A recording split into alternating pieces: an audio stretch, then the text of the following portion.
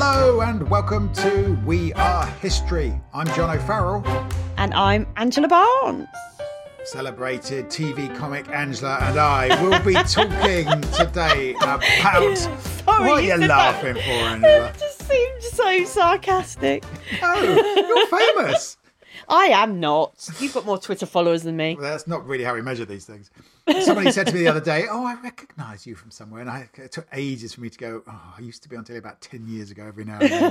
That's really embarrassing. Anyway, enough of that. But you must get recognised all the time, do you, Angela?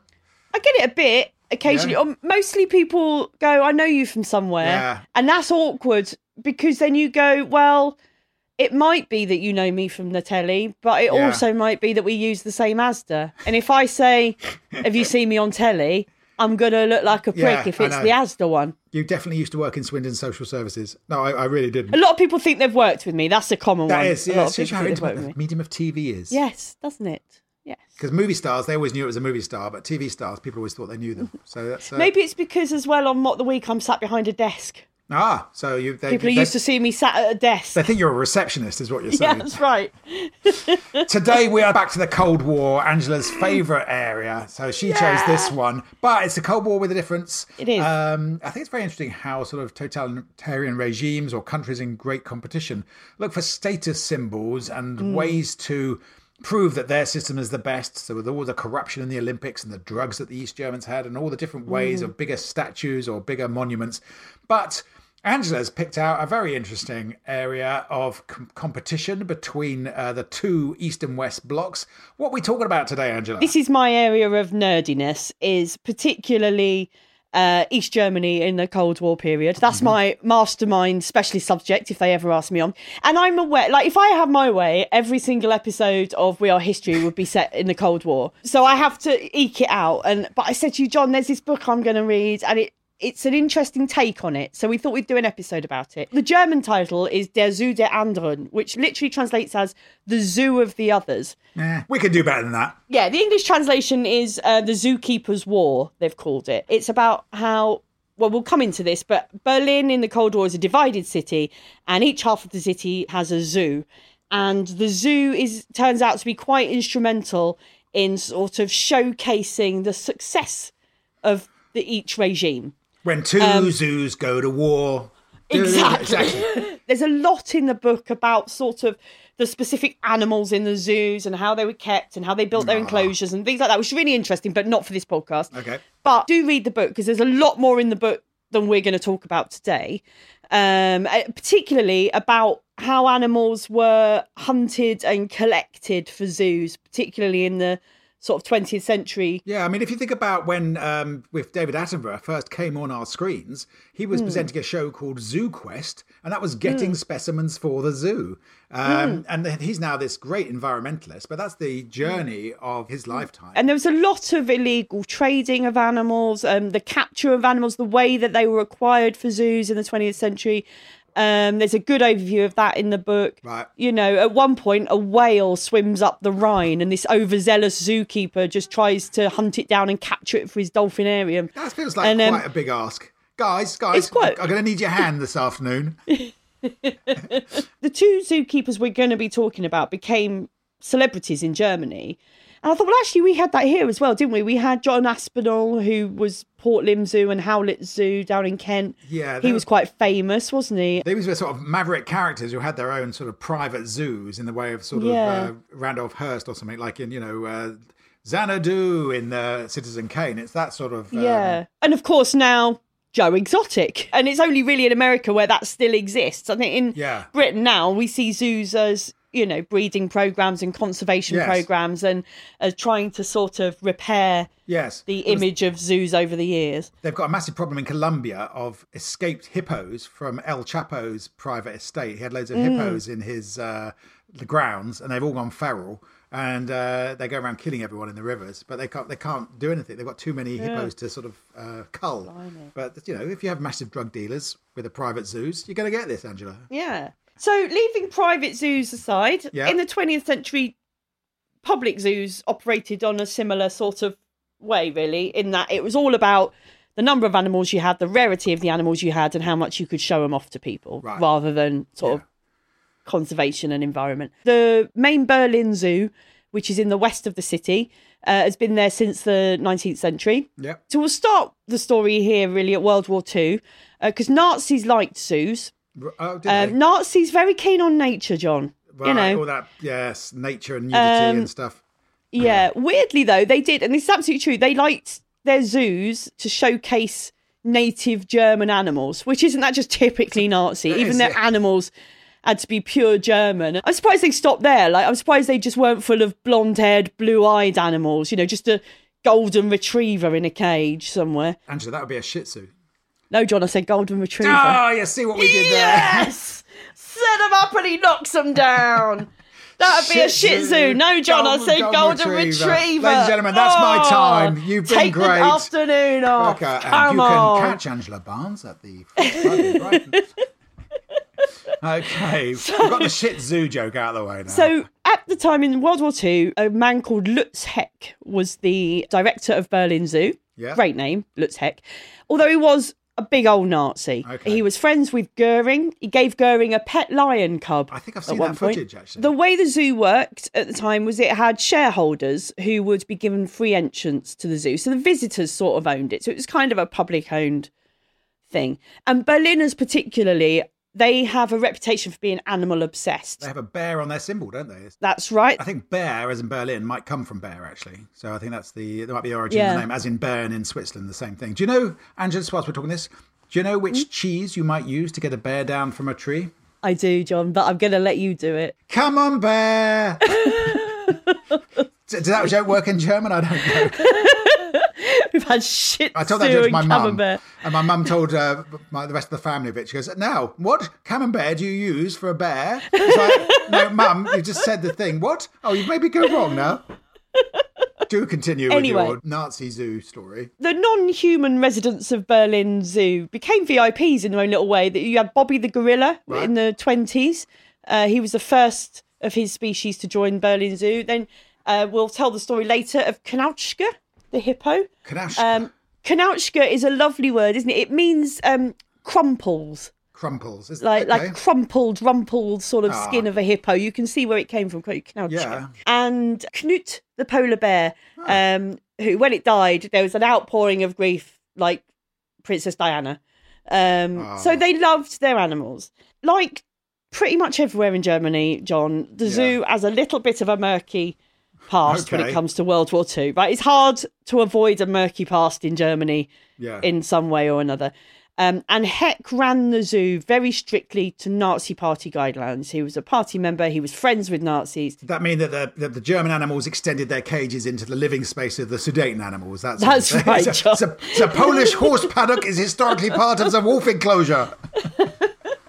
That's exactly what happened. Okay, good. This is good to know. In July, in 1938, Jewish shareholders, so remember lots of people were shareholders in the zoo, they were forced to sell back their shares for much less than they were worth. Bloody hell. And by the end of 1938, Jewish visitors were no longer admitted to the zoo. Everywhere. Every little corner of pleasure of aspects of life. Every single bit of life was affected. Yeah. The zoo remained open during World War II. Okay. But by 1943, things are looking pretty grim for the Nazis. Spoiler alert. So around 750 animals from 250 species were evacuated from Berlin Zoo. How? How do you Well, good question. How do you evacuate an elephant? It was like a big circus train or something. This is another movie. This is going to be another Disney movie, the evacuation. John sees another wildebeest. musical potential. Hang on a minute. The wildebeest is going, I'd rather not share a carriage with a lion if you don't mind. Oh, yeah, you two will be all right. You two can bunk up in there. You're both from Africa. You'll be fine. So in 1943, word kept coming that the Red Army's advancing and it's coming towards Berlin. So they built there's a massive air raid shelter was built near the gate. It'd have to be for not for the crumples. animals, John, for the people. Sorry, I was just picturing the penguins all trooping down in single file. What they had sort of big molehills covered in metal sheeting and stuff above ground for animals to take refuge in bombing campaigns if they thought to do it. The moles made that, yes, John. Lutz Heck, this Nazi director of the zoo, gets word that the Red Army are advancing on Berlin, and he buggers off. You would do. Well, he knows that he had stolen a load of animals from Eastern Europe.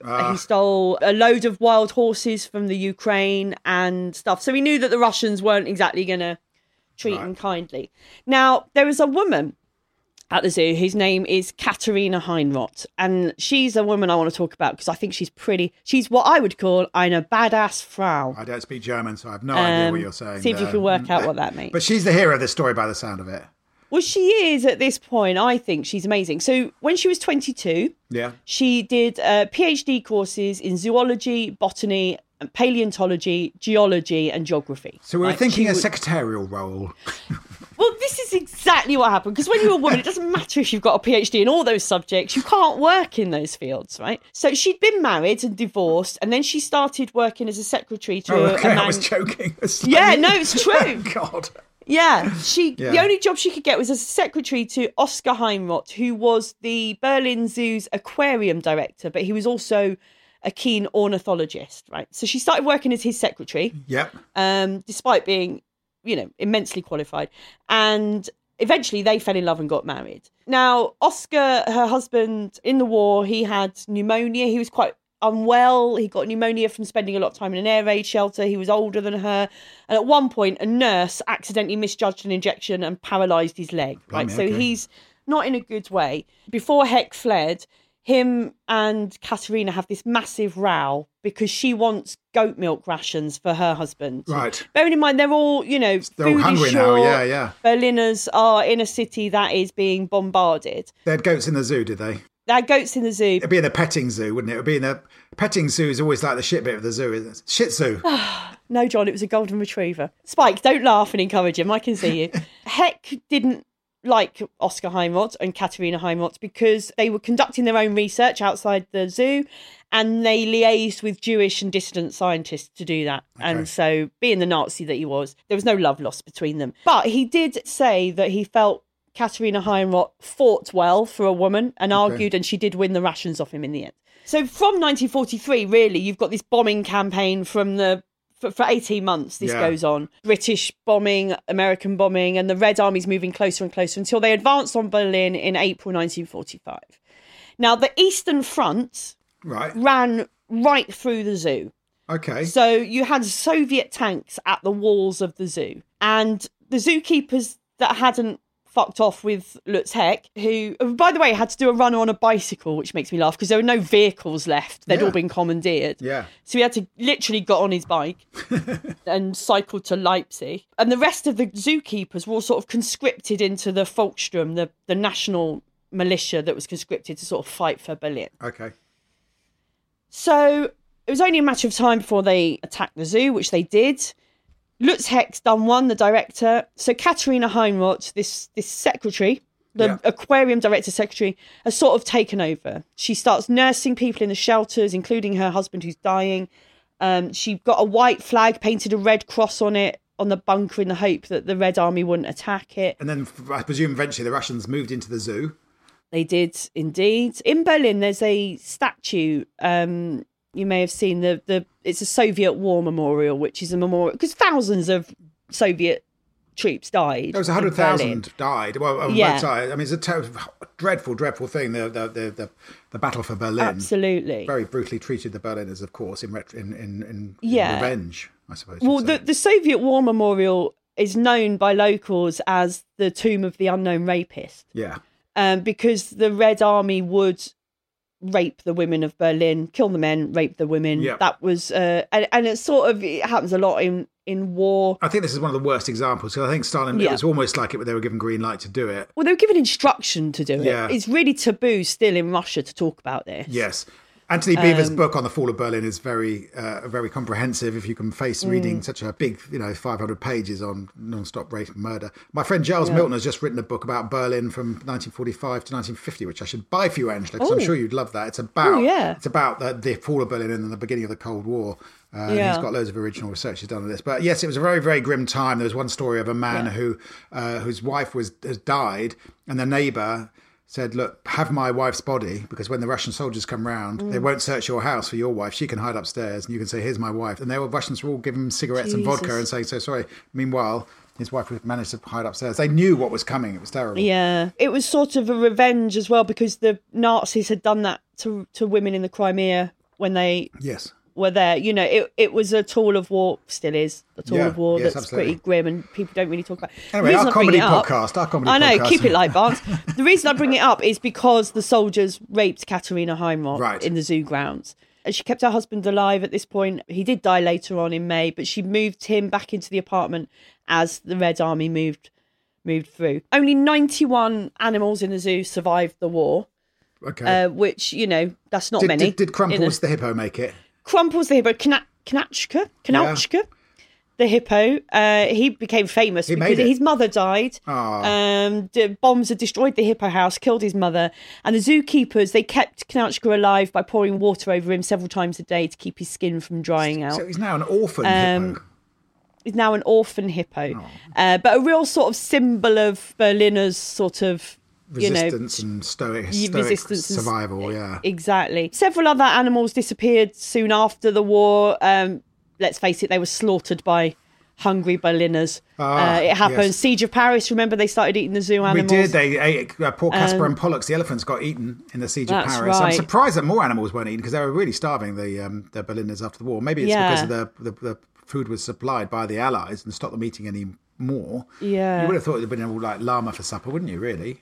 You'd think, yeah. At this point as well, all the boundary fences had gone so traffic could go through the zoo. It was a really difficult time for the zoo. Now, Heck had done one, as we said. It's Scarped on his bike. First, they appointed another zoo director, but it turned out he was also a Nazi party member, so he left. So the Soviets then appointed a chauffeur to lead the clean-up and everything at the zoo, because despite Katerina Heinroth being there, John, you can't put a woman in charge of a zoo. Chauffeur, though, Angela, that's quite a lot of So qualifications. a chauffeur, obviously, you don't need someone with a PhD in zoology, driving John, licence, though. to look after a zoo. He had a clean driving licence. I think you'll find that is what is important. That trumps it. And he led the clean-up of the zoo, and in doing so, he brought together 200, they called them Trümmerfrauen, which means rubble women, to clear the zoo and rebuild some of the structures. They love a compound noun, don't they? They do in German. Oh, yes, it's very much so. Then this guy turns up who'd been a waiter at the zoo, in their sort of cafe bit. And he told the Soviets that he'd been appointed zoo director. Okay. And of course, no one could check because there were no phone lines, there were no mail. So they just, again, took his word for it because he's a bloke. Well, this is good though. We've got all the skills here. We've got a waiter and a chauffeur. Plus, you've got her PhDs in zoology and botany and all that. Well, Katerina Heinroth with her, who was clearly qualified and clearly resourceful and had kept everyone safe and during the war, she was just told to join the rubble women in the clear up. And the most responsibility she was given was to make some signs. Well, maybe they tried to sack the waiter, but they just couldn't get his attention. Hey, but we want to order some more animals. I'll be with you in a minute. So post-war, the situation in Berlin is it gets divided up between the the Soviet Union, America, France, and Britain. Yes. So in 4 sectors. Yes. Now, what you have to remember is Berlin itself, as the city, is deep within East Germany. The whole country of Germany has been split between the Allied powers. Yep. And then Berlin has separately been split between the Allied powers. So what you end up with is these 3 Western sectors within East Germany, right? Yep. So they call it the Magistrate of Greater Berlin, is an administrative authority which at this point it's tasked with overseeing all 4 sectors. Good luck with that. Yeah, exactly. Right. Now, Berlin Zoo is in the bit of Berlin that has been designated British. See, we're good with animals. It's good. They thought, who should we give the animals? The British. They love the Brits. They love their animals. Don't worry about feeding the Berliners. Give them the donkey sanctuary and they're happy. That's so true. So the magistrate summoned Katerina Heinroth to a meeting, and the Brits have obviously got wind of the fact that she's much more qualified than this chauffeur or waiter to run the zoo, and they appoint her interim head of the zoo. And then that position's made permanent in the September. Great. So the Allied powers have all recognised the real cultural importance of the zoo. Okay. Brings in tourism, brings in money, but also for the it's a sort of an indicator of normality, isn't it? A city that's going back on its feet. It should have a great world city like Berlin, should have a zoo, is what they're thinking. And and also remember, this is a time when people don't have televisions in their homes. Yeah.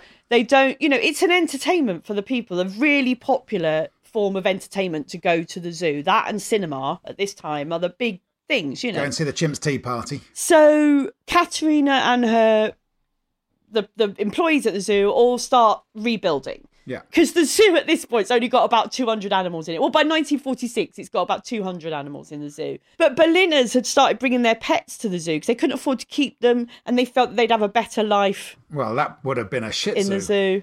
Oh, no, John, it was a golden retriever. That's the new euphemism for Berliners then, is Little Tiddles is very old. It's gone to live at the zoo, isn't it? That's Yes, exactly.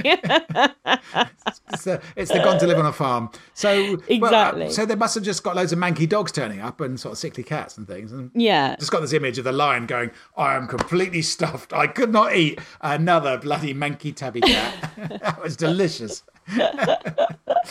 So they slowly began getting their evacuated animals back. And everyone was really pro-zoo. Like the zoo workers all donated a month's salary to help rebuild it. Katerina Heinroth, she would, because of her qualifications, she would run these surgeries to give people advice on their pets and stuff and charge money. So they were, making money for the zoo.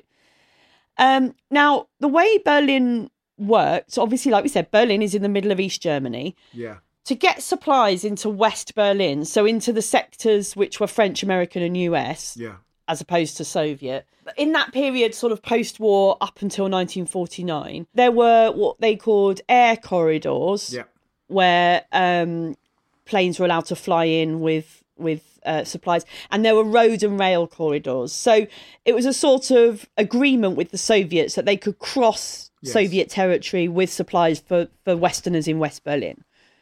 However, on the 18th of June 1948, France, Britain and the US have announced that they're going to introduce this new currency. Now, they've been talking a lot about a unified currency in Germany, but the occupied forces, East and West, couldn't really agree. So they sort of unilaterally introduced the Deutschmark without consulting the Soviets first. Oh, dear. Stalin's not going to like that. Stalin's not happy, right? No. The Soviets are a bit miffed. So they reacted by cutting off West Berlin, which they could easily do. They just cut off electricity supplies, so the lights will go out. Yeah. They closed off all the roads and rail into the city.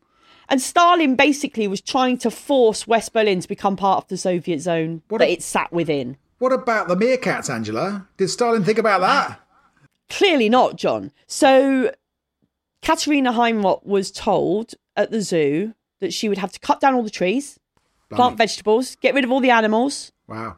And instead grow vegetables and have chicken coops because they needed to ensure a food supply. So for basically the end of Berliners. the zoo. This was the end of the Would zoo. be the end of the zoo. But she knew that if she closed the zoo, it wouldn't reopen. This is the movie. This is the animals are all crying and they're all This is looking. the musical, John. This is the musical, and she's going, "We're not going to let them close our zoo, are we, Crumples?" No. There's a butterfly lands on her shoulder. Exactly. This is going to be the most. This is the all is lost moment in the.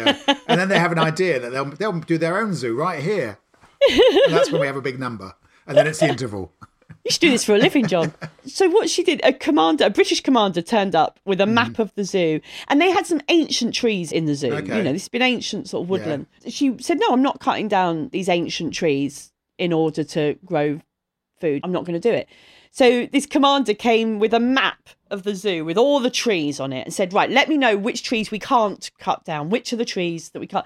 And she diligently sat there and marked off every single tree, even the trees that were actually already dead. Fantastic. Good work. And she won. None of the trees were felled. And eventually there was an airlift. So supplies were able to get into Berlin. There were shortages. But even during the upheaval and the shortages, people would bring heads of cabbages for Kanauchka, the little hippo. Little hippo. The hippo hero.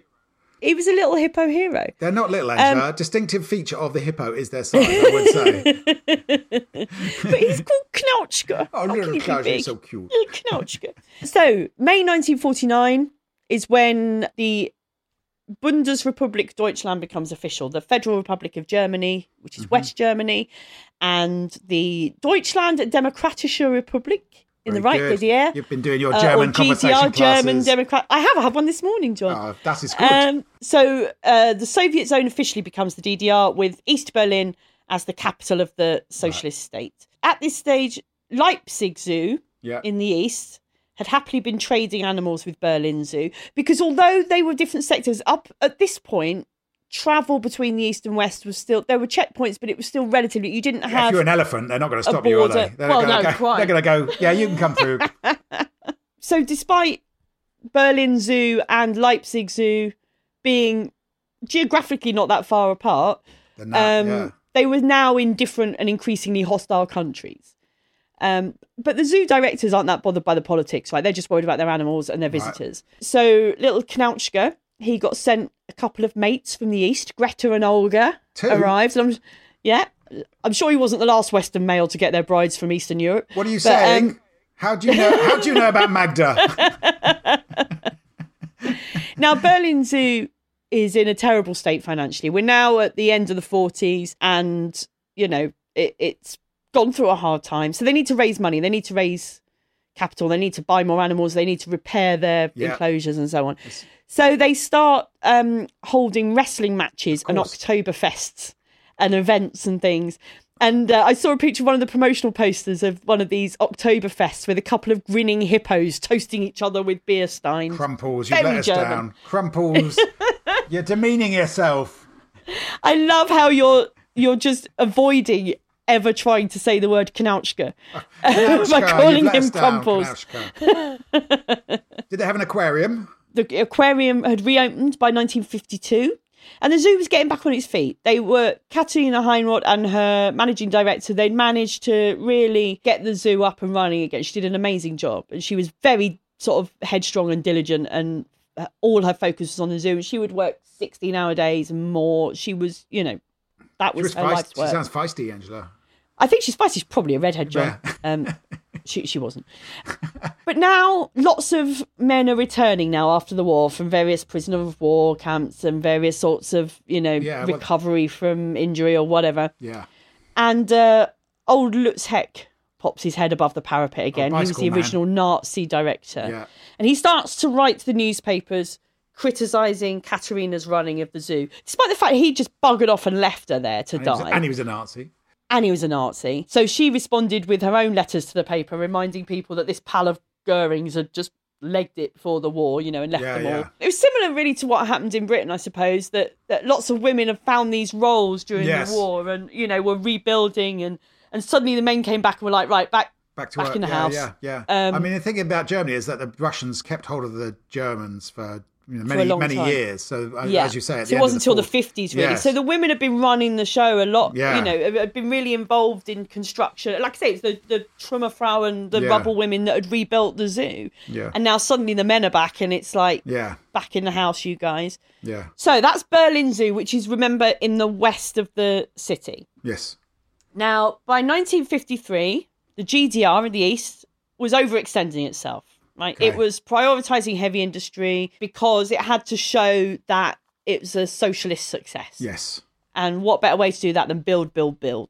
But this led to food shortages because all of the energy was focused on heavy industry. So they raised taxes for middle-class entrepreneurs, and they forced farms to collectivise and, all the usual stuff. So more and more people were fleeing to the west, particularly the middle classes that are professionals, because they were being taxed so high. Obviously workers, now by the socialist government, workers were prioritised, so things like middle class, their kids weren't getting places at college or in education because they were going to the children of workers and stuff.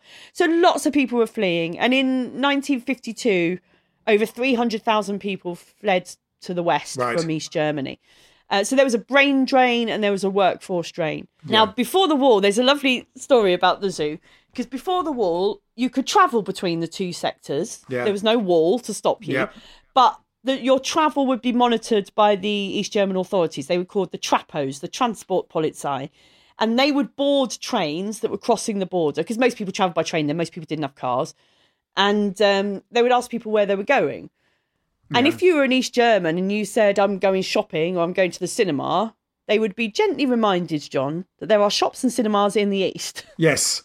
And they didn't need to go to the West. However, if they said, I'm going to the zoo, there was no combat. No. Because the zoo was in the West, right? So the East Germans were like, right, we need our own zoo. to stop them going Right, to West so Berlin. here we go. Berliners love their animals. They need a zoo. But at the moment, they're giving their money to capitalism to go to the zoo. We should have a better zoo, is what they're thinking. Exactly. They identified a man for the job to be a zoo director in the East, a man called Heinrich Data. He was 43. He was from rural Saxony, so a proper country lad. Right. He had been a member of the Nazi Party, but at the lowest rank.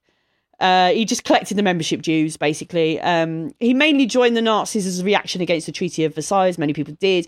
And his neighbours later testified he was sort of one of those fluffy, agreeable Nazis. There's so many of those. You know. So it wasn't like Lutz Heck, who was, you know, full-on Nazi. But because he'd been a member of the Nazi Party, even though at this very low level, Data had struggled to get work. Right. After the war. And eventually it took a concentration camp survivor who knew him to sort of speak up for him. So he was able to go back to working in zoos, but he vowed, John, and this is important, yes. he vowed he would never belong to a political party again because of how his Nazi party membership had panned out. I have to say, that's slightly hard on other political parties. I tried the Nazis and they sort of destroyed all of Europe and yes, so I'm going to give the Lib Dems a swerve. So I'm not joining the Greens after that. Yeah. So anyway, long story short, he leaves his family in Leipzig. Yeah. And he comes to be director of what they're calling the Tierpark, which just means animal park, in the east. And it's on the ground of the Friedrichsfelder Park, which is already a big park in the east. So now we've got East versus West in the Battle of the Zoos. Who will win, John? I can't wait to find out in the second half, Angela. Well, probably not the animals, let's be honest. That's true. So we're going to take a break here to muck out the hippo enclosure. Yeah, indeed. And take care going into the crocodile pen. I will. They've had 4 new keepers in a month.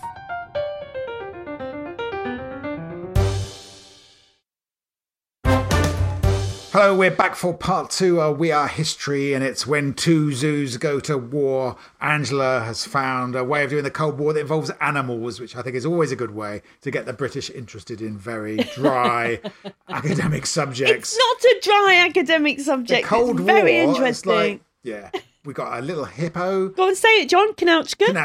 Kanauchka, the Well hippo. done. Tell us about what happened after East and West Berlin both had zoos of their own, and now these two are locked in a great Cold War rivalry. So, you've got Heinrich Data has been appointed director of the Tierpark that is going to be built in the east. And his philosophy was that zoos there for the visitors, not the animals. Like we said at the beginning, different times. Different times. You know, so the most important thing for him was the experience of the punters. And they had something in the east that the cramped urban zoo in the west didn't have, and that is lots of space. Okay. Right? It's in this big park. But the people in the east of the city, they had a long time affinity to this existing zoo. Yeah. You know, it'd been there their whole lives. So he tried to ask and get them involved and consult them in what they'd want in their Eastern Zoo. Yeah. He liked the fashion that was around then, sort of mid-20th century, for not presenting animals with pens or cages, but instead presenting them as if they're on a theatre stage with moats and things to stop people getting to them. So it's sort of a different way of presenting the animals. The first animal that was sort of promised to the new zoo, what was it, John, do you think? A bear? To Berlin.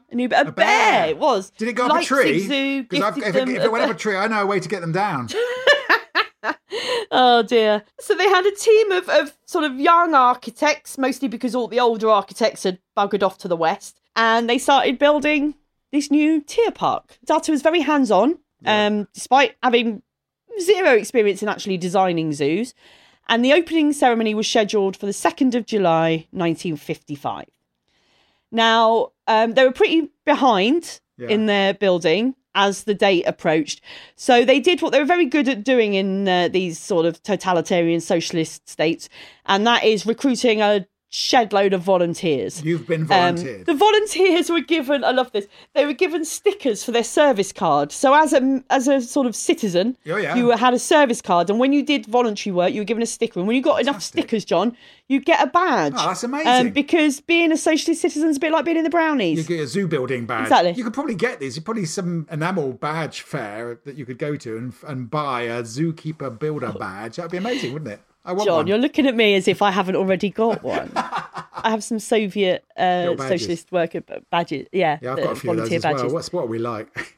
I know, right? My son brought some back from Moscow for me after a school trip. Dear. Volunteers, they worked hard and they put in hundreds of thousands of hours, and And they collected money and stuff? Yep, children would rattle tins. The Free German Youth, Right. Freie Deutsche Jude would... Jude, that's Free German Jews. I just said that's not what they were. No, Free German Youth, Yeah. Junge. The kids were collecting like acorns and nuts and things for food for the animals when they arrived. trees that hadn't been chopped down.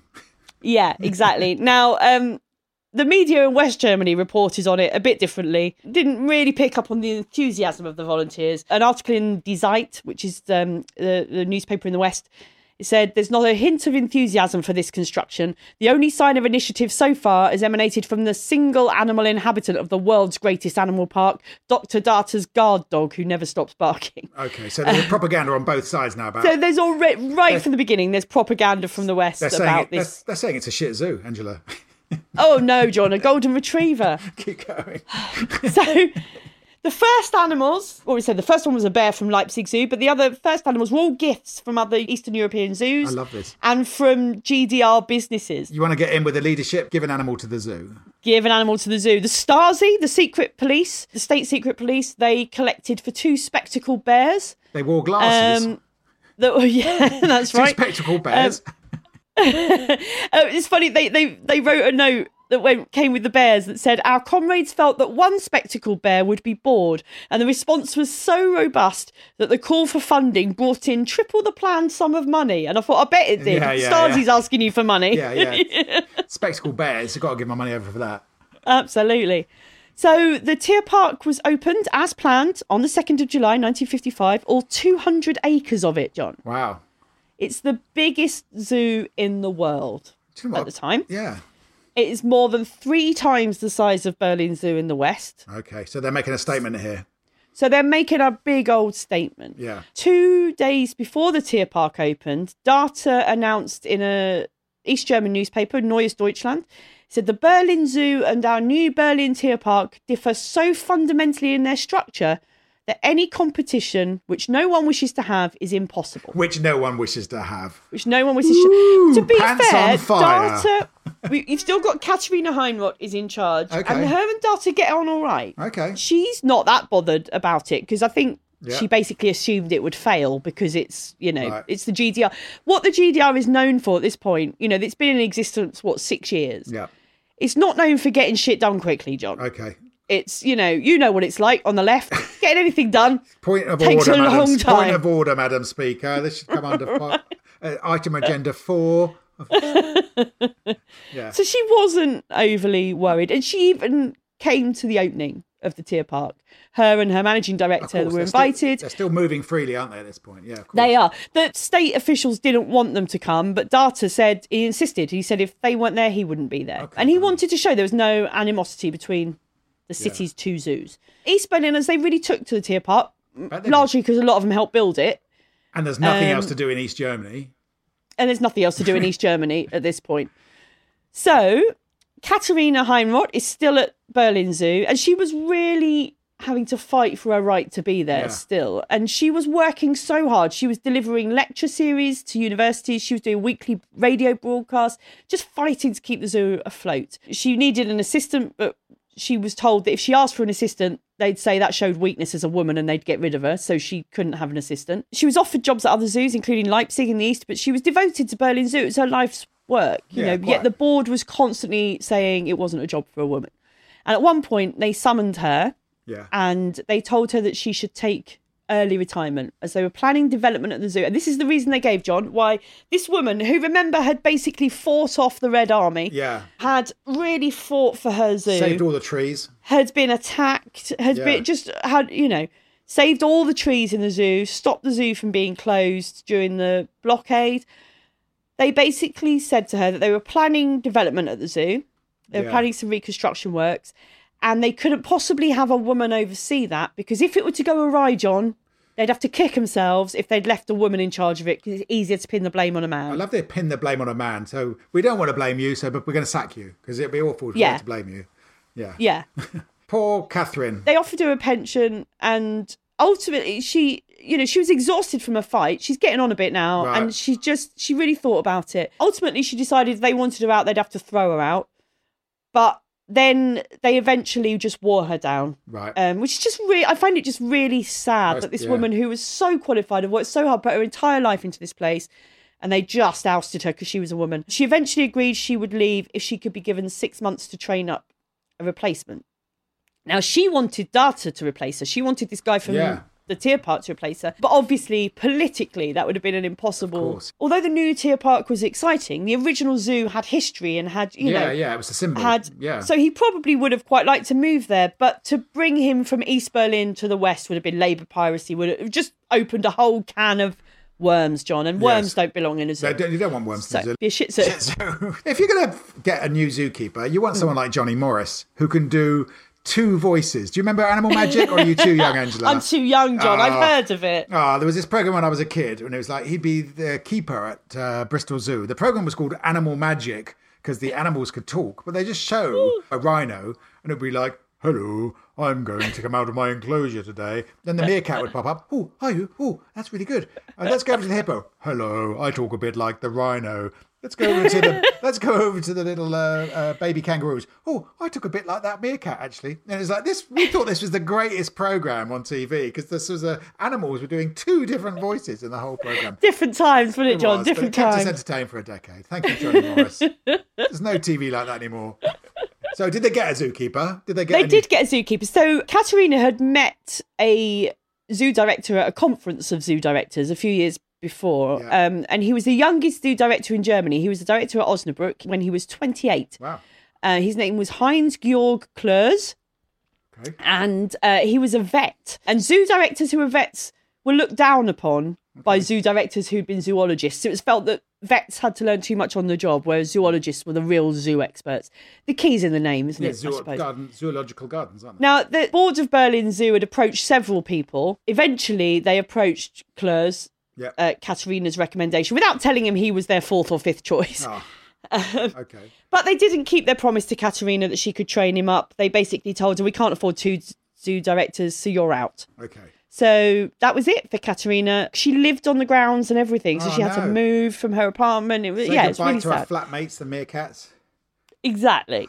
It's crazy. Simple. So Berlin's oldest zoo has this new, young, blonde, energetic but less experienced director, and it now had a direct rival in the cities. So we've got Data versus Klörs. When 2 zoos go to war. Exactly. So the new zoo in the East is thriving. For the state government, this is something to really show off about. You know, look at East Germany. Look at how well we're doing. We've got a new zoo, biggest in the world, 3 times bigger than the one in the west of Berlin. Data, his family were in Leipzig. He'd visit them in the weekend, but he lived in a villa on site. And I love this. There's this description in the book of the villa. It says this, John, like it's a bad thing.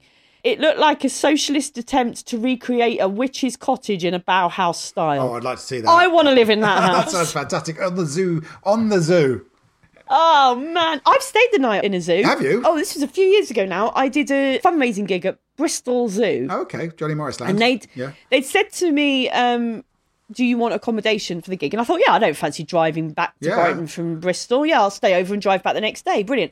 Thinking they'd put me up in a hotel or something. And all the other acts were local. Turned up, did the show. A lot of fun. We did it like in the grounds of the zoo. They set up a big stage outside and it was great fun.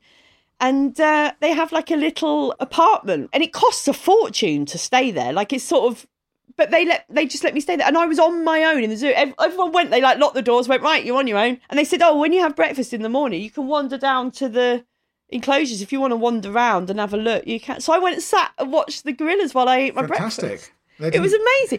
But it was weird trying to sleep with animal noise. Like I woke up in the morning, it was like I was on the Serengeti. Wow, and was breakfast just someone coming around with a bucket, throwing it on the floor for you? That's right, and I had to shit in a bucket. But it was fine, apart from that. It was great.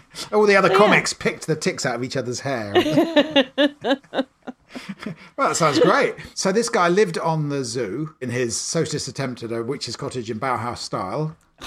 Want that house. And so the zoo's thriving. There was a snake farm, John, where they would harvest venom for the serum to make stuff. That's a job to give someone you don't like, isn't it? You've been promoted. You could watch people harvesting the venom. That was one of their spectator activities. I'm sure the Stasi were like, right, we don't like this guy. Promote him to venomous snake milker. Guess what, dear? They promoted me. I'm going to be the 7th head snake milker this year. They do keep getting through them. They say I can be the crocodile pet farm next. Tortoises, crocodiles. They built a polar bear peninsula out of dark grey granite from the ruins of the city's central bank. That's pretty cool, isn't it? Okay, so it's like a bank cum polar bear peninsula. Yeah. One of those things. Yeah. Well, the visitors joked that it looked a bit grim because the Stasi had financed it, but they actually had. Right. Data was very social and he was very good at forging relationships. And this didn't escape the notice, John, of the Stasi. Oh, suspicious. So he was on one of his visits to Leipzig Zoo, which was about 2 hours away, maybe 3 hours away, Leipzig from Berlin, in the east. And while he was gone, some gentleman phoned his secretary and just asked her if she'd mind just keeping them informed of where Data was going and who he was talking to. Nothing. So she was made into an informer. Everyone's an informer. Well, he basically told her, we're just very excited about the zoo and want to know what he's up to. Sold it to her like that. And she was like, hang on a minute. So she told Data that she'd had this call. And he basically phoned them up and went, no, she's not going to inform, and nor am I. Right. People didn't realise they could refuse, so they didn't. Okay. But actually, Data refused. And Data, I don't know whether he had something on the Stasi or what, but they pretty much left him alone. He didn't have a massive file on him, which the directors of other zoos did. He just sort of got away with stuff, and he was able to maintain these relationships with zoos in the West. And yeah, he managed to pretty much keep politics out of the Tierpark, which is what he refused to join the party, which we said because he'd been burnt by being in the Nazi party. There were in the Tierpark, there were none of the slogans and banners that were everywhere else in East Berlin. Okay, just do not feed the animals. That's all. Just do not feed the animals. That was it. In German, which you could say. And similarly, you had Klers now in West Germany, also trying to keep politics out of Berlin Zoo. Klers was so unconnected with politics that at one point in his career at Berlin Zoo, he recommended that Lutz Heck, do you remember the Goering's mate, be an honorary member of the Association of German Zoos? And they all had to go, mate, he was a really big Nazi. Oh, no, God, he just hadn't been aware. He was so disconnected with politics that he hadn't really seen that would be an issue. Remember, at this point, we're in the 50s still. They can still travel between East and West Germany. Yeah. A lot of Westerners were coming to the Tierpark in East Berlin. So the East was winning. It was. In 1958, 1.7 million visitors came through the Eastern Zoo's gates. That's 200,000 more than visited West Berlin. How did the East Berliners feel about all these West Berliners coming in? Well, they didn't like it, John. They got a bit annoyed with the visitors coming from the West with their fancy jeans and their, and there's rock and roll music. Their rock and roll music. And they said that the East Berliners would complain that the Westies would snap up all the food and drink. And this bit really made me laugh. Right? This is a quote from the book. West Berliners get to the Tierpark in the early morning hours in order to lay claim to most of the restaurant seats for themselves. That is such a cliche about Germans. Those East Germans. They do it to each other, John. Those East Germans were so racist about Germans. So that's such a cliche. Such a cliche, but there you go. Putting their towels on the sunbeds. That's hilarious. So Klers in the West is now struggling to compete. He needs to make a name for himself. He needed something that Data in the East didn't have. He decided an ape house. That's what they need. That's what you need. Apparently apes are hard to get without foreign currencies, John. Oh, yeah, no, I found this actually. I found that as well. But also he knew that for an ape enclosure, you needed to have iron bars. And he knew that there's a shortage of raw materials in the Eastern Bloc would make them hard to come by. Those gorillas, you've got to... Absolutely. Don't want to leave them with like wooden bars. In the Tierpark, they only really had animals that lived outside or could live outside or were quite hardy. Yeah. And this shows actually the sort of clout that Data now had with the East German state. He wrote to Walter Ulbricht, who was the head of the DDR, head of state in the DDR, GDR, however you want to call it. And because he'd been refused materials to build a heated enclosure so that they could compete with the ape house and other things that the West were getting. The state had said, no, we can't afford it. So he just wrote directly to Walter Ulbricht, directly to the head of state, and asked him for 1,600 tons of supplies. And what he put in the letter, the way he worked it, he said, so that we don't fall behind the zoo in West Berlin, which at the moment has been putting in the utmost effort to compensate for its loss of prestige. So they're openly in competition now. They're admitting that they're competing with each other. So later in the letter, he said, I'd like to avoid the outcome, esteemed Prime Minister, of the West, which is watching our development like a hawk, noting triumphantly that after a year we are running out of steam. Oh dear. So it's not even so much that they're in competition with each other. They're just using each other's existence to get what they want. And that's an important comma he put there, because it's esteemed Prime Minister of the West. If he'd gone esteemed Prime Minister of the West, he could have been in a lot of trouble there for getting that. Yeah, that would have been a lot of trouble, yeah. So he got what he wanted by going, well, if you don't give it to me, it's going to make us look bad to the Westerners have got it. For someone who didn't want to be in a political party, he was very political, wasn't he? He was playing the system very well. But they were playing it in the way that, I used to play off my mum and dad when they were divorced. That sort of, dad didn't give me any pocket money, mum, that sort of thing. Excellent work. So Data then gets quite the coup. Yeah. Chi Chi the panda, John. I remember Chi Chi the panda. Do you remember Chi Chi the Yeah. panda? So Chi Chi the panda had been captured by animal trappers in Sichuan. Okay. Remember, different times. Now I'm sad. And separated from her mother. Oh. She'd been traded a number of times, and then she ended up at Moscow Zoo. Okay.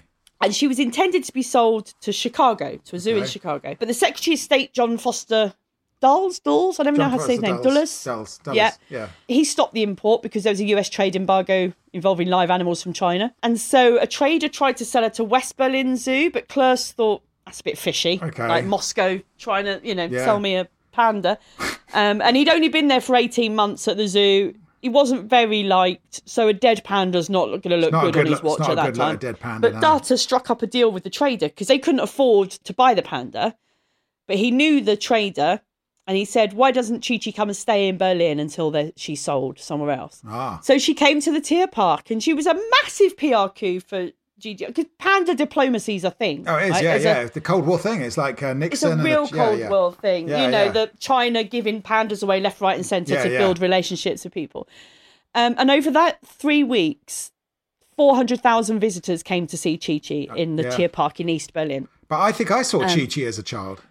Well, she eventually ended up in London, John. Oh, there we are. Yes. And she ended up as the inspiration for the WWF logo. What, the wrestling? Not the wrestling, John. No, the World Wildlife Fund. I knew you were going to say that. The World Wildlife Fund They were always logo. trying to That's Chi Chi the panda on My there. memory of Chi Chi was they're always like on John Craven's news round saying, and they've flown in a mate for Chi Chi. Oh, not in the mood. Yeah. The music's not quite right. Oh, I've had too many bamboo leaves. She's very fussy, It's Chi like Chi. they just could not get Chi Chi to have sex. And it's no wonder pandas are going fucking extinct, if you don't mind me saying. Oh, yeah. I mean, They just don't want to do it. they Just let them go. They obviously don't want to procreate. Fucking sex pandas. Stop hassling them. Yeah. Data's fame and reputation is growing now. He's got the Panda Coup. He's got a weekly radio show called Overheard at the Tierpark. Over half of East Germans listen to that radio show. It's like We Are History in North Korea. Exactly. So now we've got a bit of a sort of Animal animal race. arms race going on. Whereas Katerina, Heinrich and Data have got along.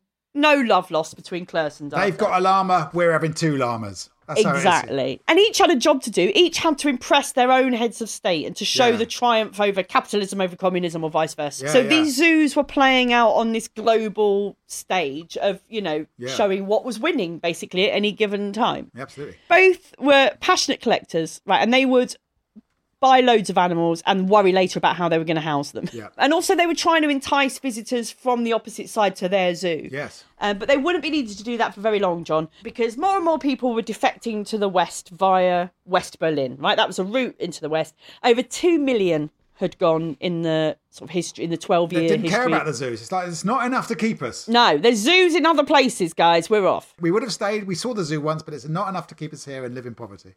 That's right. So, early morning hours of August the 13th, 1961, without any warning, East German workers, militias and armed security forces suddenly close off the border crossings to West Berlin and begin installing barbed wire along the border. And in the days that followed, huge concrete blocks are hauled from all around East Berlin to construct the Berlin Wall. It runs through streets, even through houses. They would fill up the windows with bricks and mortar if it went through a house. Families suddenly separated from your next door neighbour, separated from your mum down the road. Yep. Suddenly West Berlin wasn't just an idea of an enclave, it's now sealed off. They said they didn't have the resources to build a ape enclosure, but it's priorities, isn't it? They can build a great big wall. Yeah, absolutely. They managed to find a load of concrete, all right. That's what I feel strongly about. During that period of heightened tension, so from 1960 to beyond the Cuban Missile Crisis, the zoo's domestic animals were designated a major part of the city's supply of meat should the worst happen. In 1962, a year before JFK comes to Berlin, his brother Robert Kennedy visits the zoo in West Berlin. And he brings a gift, John. What do you think he brings? I don't know. A bear. He brings a bald eagle. Massive Crystal Palace Brings fan. a bald eagle. Is that a Crystal Palace thing? You go to Crystal Palace, and at half-time, they have bald eagles flying the length of the pitch. They stand on one goal mouth, and they fly all the other. It's great. Good show. Blimey. Anyway, Robert Kennedy, massive Crystal Palace Kennedy fan, gives them a bald eagle, but it gives them a really sick bald eagle. Apparently, this is a really common thing that diplomats bring animals that have sort of had it a bit. Oh, no. You can have this one. But they called it Willy Brandt, which was the name of the mayor of West Chancellor. Berlin, who would later become Chancellor. Yeah. So East Germans had a field day because you had this bald eagle called Willy Brandt. So they'd have headlines that were saying, Willy Brandt loves to eat dead rats. Okay. Satire was early in those days. Yeah, exactly.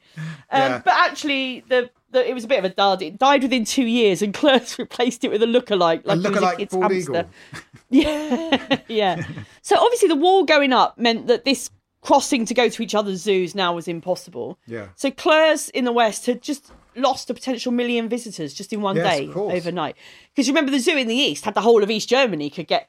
Yeah, of course, that zoo. And West Germans couldn't go to West Berlin easily. No, all he had was West Berliners to entice, 2 million odd West Berliners. Yeah. And so he started asking for things like for bus routes to start and end at the zoo to try and increase the footfall and stuff. But in the end, we had to do two things. One is he had to raise ticket prices, and two, he got rid of the Oktoberfests, because they actually weren't making money. They were losing money and weren't nice for the animals to have these big parties and beer fests in the zoo. It was difficult times for Berlin Zoo, so he had to do something. In December 1962, so Klers presides over the opening of a new aviary. Yes. With a tropical hall where birds can fly about freely. Isn't that lovely? That's lovely. So 6 months later, Data goes, right, what are we going to do? So they open the Alfred Brehm House for Big Cats. Big cats. Yeah, that's better and than the birds. house opens with a big banner above the entrance hall that says "A milestone in achieving socialism." Wow, tell that to Joe Exotic. Yeah, who knew? In the meantime, obviously things are very difficult for people in the East. Yeah. Lots of people wanting to get to the West. There's lots of stories about people who worked at the zoo and their attempts to get to the West. There was a young keeper called Gerd Morgan. Yes. And he devised a plan to stow away in a shipping crate with an animal. Right? Okay. Well, brilliant idea. That's quite a good idea. Unfortunately, the only animals that they shipped from the zoo were bears. They had a bear breeding program because of being Berlin. Yeah. They would breed bears for other zoos. My experience, I can tell you do not want that. A flawed plan, that, John. But then something happened. He got news that there was a moose that was travelling to North Germany, but it was going to be stopping off at the Tierpark. Okay. So he built this special crate for the moose to be shipped in. Right. And it had solid sides. And he built a little flap in the top because he knew that they'd want to check. Yeah. The guards would want to check that there was a moose in the crate. So he thought, what I'll do, I'll build the flap in so it's obvious where they'll look rather than just try and peek through the side of it. But I'll build it so that there's a blind spot underneath so I can crouch underneath the flat. And when they look in, they'll see the moose, but they won't did see he me. Did he escape? It worked. He got away with a moose. There's another kids' film waiting to be made. Exactly. It's brilliant. Meanwhile, the rivalry is getting more and more heated. Yeah. Klers is boasting to newspapers that he's releasing eagle owls back to the wild. Oh, my God. So Data in the West starts returning beavers to their natural habitat in the Elbe River. Just every time one does something, the other has to do it or do it better. Yeah. Things started to slow down in the Tierpark as the economy slowed. As we know, as socialism went on, things got harder. The sort of mass construction slowed down. The Tierpark started to look a little bit tatty, whereas in the West, Klers had now got a reputation for being able to get sponsorship and raising capital. His zoo was thriving. So you could really see how the regimes were working at different points in time in the Cold War by which was doing well when. In relation to the economy of their two countries, exactly, Yeah. Now, one thing that Klers didn't have and really, really wanted, what do you think it was, John? What do you think would have really made that? Panda was the status symbol of the age. Panda. London's got a panda. We've got a panda. Yeah, London had a panda, It's on Blue Peter. So in 1980, Helmut Schmidt, who's the Chancellor in 1980 of West Germany, he's planning this trip to China, right? It's a big deal, Western leader going to China in 1980. So Klers says to him, look, China's probably going to try and give you a panda. Right. Because that's what they do. They do that, That's their panda diplomacy. If they give you a panda, can we have it in Berlin? Okay. And Schmidt said, yes, you can. But don't tell the other zookeepers that you can have it. They get mad about that. They get a bit mad. Now, he knew what he was doing, Schmidt. Obviously, that was a real fuck you to East Berlin if West Berlin gets it. And also, because West Berlin sits within East Germany, he knew the Soviets would be pissed off that they've got a thing from China, a panda from China, within the communist bloc, within the communist bloc, but in a Western enclave. So he needs to build a panda enclosure somehow without letting anyone know that that's what he's doing. So he goes to the board for materials and stuff. And he says, I need to build a house for young animals that have been rejected by their mother. That's what he tells the board he's building. They'll weep. They'll crying. They're picturing these orphan little meerkats. And sure enough, in spring 1980, Schmidt announced that pandas would be coming to Berlin. Right, so he does this big announcement, and the Soviets are pissed off because they think that, West Berlin shouldn't be getting... They're a political entity within their zone. They shouldn't be getting... But Tian Tian and Bao Bao, they arrived to much hype in November 1980. Became popular draws in Berlin, big heroes. But Tian Tian died 3 years later of a virus. Oh, no. Almost as if pandas probably aren't supposed to live in Berlin. Indeed. And then, John, I've got some sad news for you. Not Crumbles. On June the 20th, 1980, Knautschke the hippo had to be put to sleep. Oh. He had a fight with his son, which got out of hand. Oh, God. This is a really sad thing, because he was born in 1943. Yeah. And generations of children had grown up with the hippo. And he was one of them. He was a West Berliner. He'd grown up in wartime, a war baby. He stayed on this little island of West Berlin his entire life. His Nazi past never came out then. Nor did the fact that, he lived there for 45 years. He sired 35 calves, all incestuously, but nobody ever really talks about that. That's hippos for you. Because his collecting's gone a bit out of control. He's running out of space for his animals in West Berlin Zoo, which isn't anywhere near as big as the one in the east. And there was a story that's pretty distressing, this story, that the crocodiles were so tightly squeezed in that one of them, its nose grew at an angle to fit in its enclosure. Poor animals. And had to be hand-fed, which is that's a bit grim. He had animals with double occupancy, so one set would graze while the others slept, and then they'd swap. Blimey. Trying to organise that. Yeah, absolutely. The Tierpark in the east, it did continue to grow more slowly, but it did by September 1989. It had a brand new pachyderm enclosure, John. Yeah. What's a pachyderm, John? Type of elephant, miss. It's an elephant. That's right. So it had this big elephant enclosure, largest in the park. And that year, 1989, John, got its record number of visitors at the Tierpark in the east, over 3 million. That's very impressive. What happens in 1989, though, John? Wall comes down. All the animals listening on the radio, we're free, the walls are coming down. Oh, not us. It's not our walls, if you want to know apparently. about that coming down, listen to our episode about 1989 in East Europe. I won't go into the details of the wall coming down. What day did it come down on, John? November the 9th, was it? Angela's birthday? Yes! So, or the day after, in the zoo in the east, apparently only 9 people turned up to work. This skeleton, because everyone went to go, what's going on? What's going on? We've got down at the wall. And East Berliners were given free admission to Berlin Zoo for 2 weeks, because they could come and go. They could go to the zoo in the west again and then go home. They could go and see all these animals they hadn't seen since the 60s. It's lovely. We want to go on by video recorders, if you don't mind. I'm not really that interested. We want hi-fi equipment. And so that was the end of the story, really, of this sort of east versus west. Do both zoos still stand, or are they all put all the animals in one place all together? Tierpark in the end came under the umbrella of Berlin Zoo. But there's 2 sites? It couldn't compete. There's 2 sites, yeah. Still? It couldn't compete. Do you know? I don't know. Oh, okay. Honest, John. Perhaps I don't know. Berlin I can't Zoo remember. I'm fans sure I read tell that. us. But the Tierpark sort of fell into disrepair a little bit, and also it didn't have a lot of the bells and whistles. It didn't have the kids' playgrounds and things. Petting zoo. And there were other zoos people at the east could get to that were better for families and things like that. So basically, the West won the zoo Cold War. It did, and in the end, the Klers sort of took it into Berlin Zoo Incorporated. And I think we should say that the zoo was the reason the wall came down. I mean, everything people always claim that their area of interest is the reason the wall came down. I thought it was David Hasselhoff. No, it was the zoos. That's what ended the Cold War. The zoos they could not afford all those pandas. Never mind the nuclear missiles. It was trying to get the pandas to have 6 more than down. So who knew there was so much to say about zoos in Berlin in the Cold War, John? Incredible. I like looking at history through a sort of slightly different.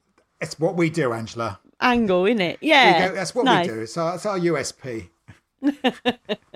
Well, thank you, Angela, for your comprehensive look at zoos in the Cold War. Do read the book, The Zookeeper's War. It's quite fun. If you are a German zoo animal, there's a helpline at the end of this podcast in case you've been traumatized by listening to any of the events that Angela described. And I'd like to end, John, by saying R.I.P. Knautschke.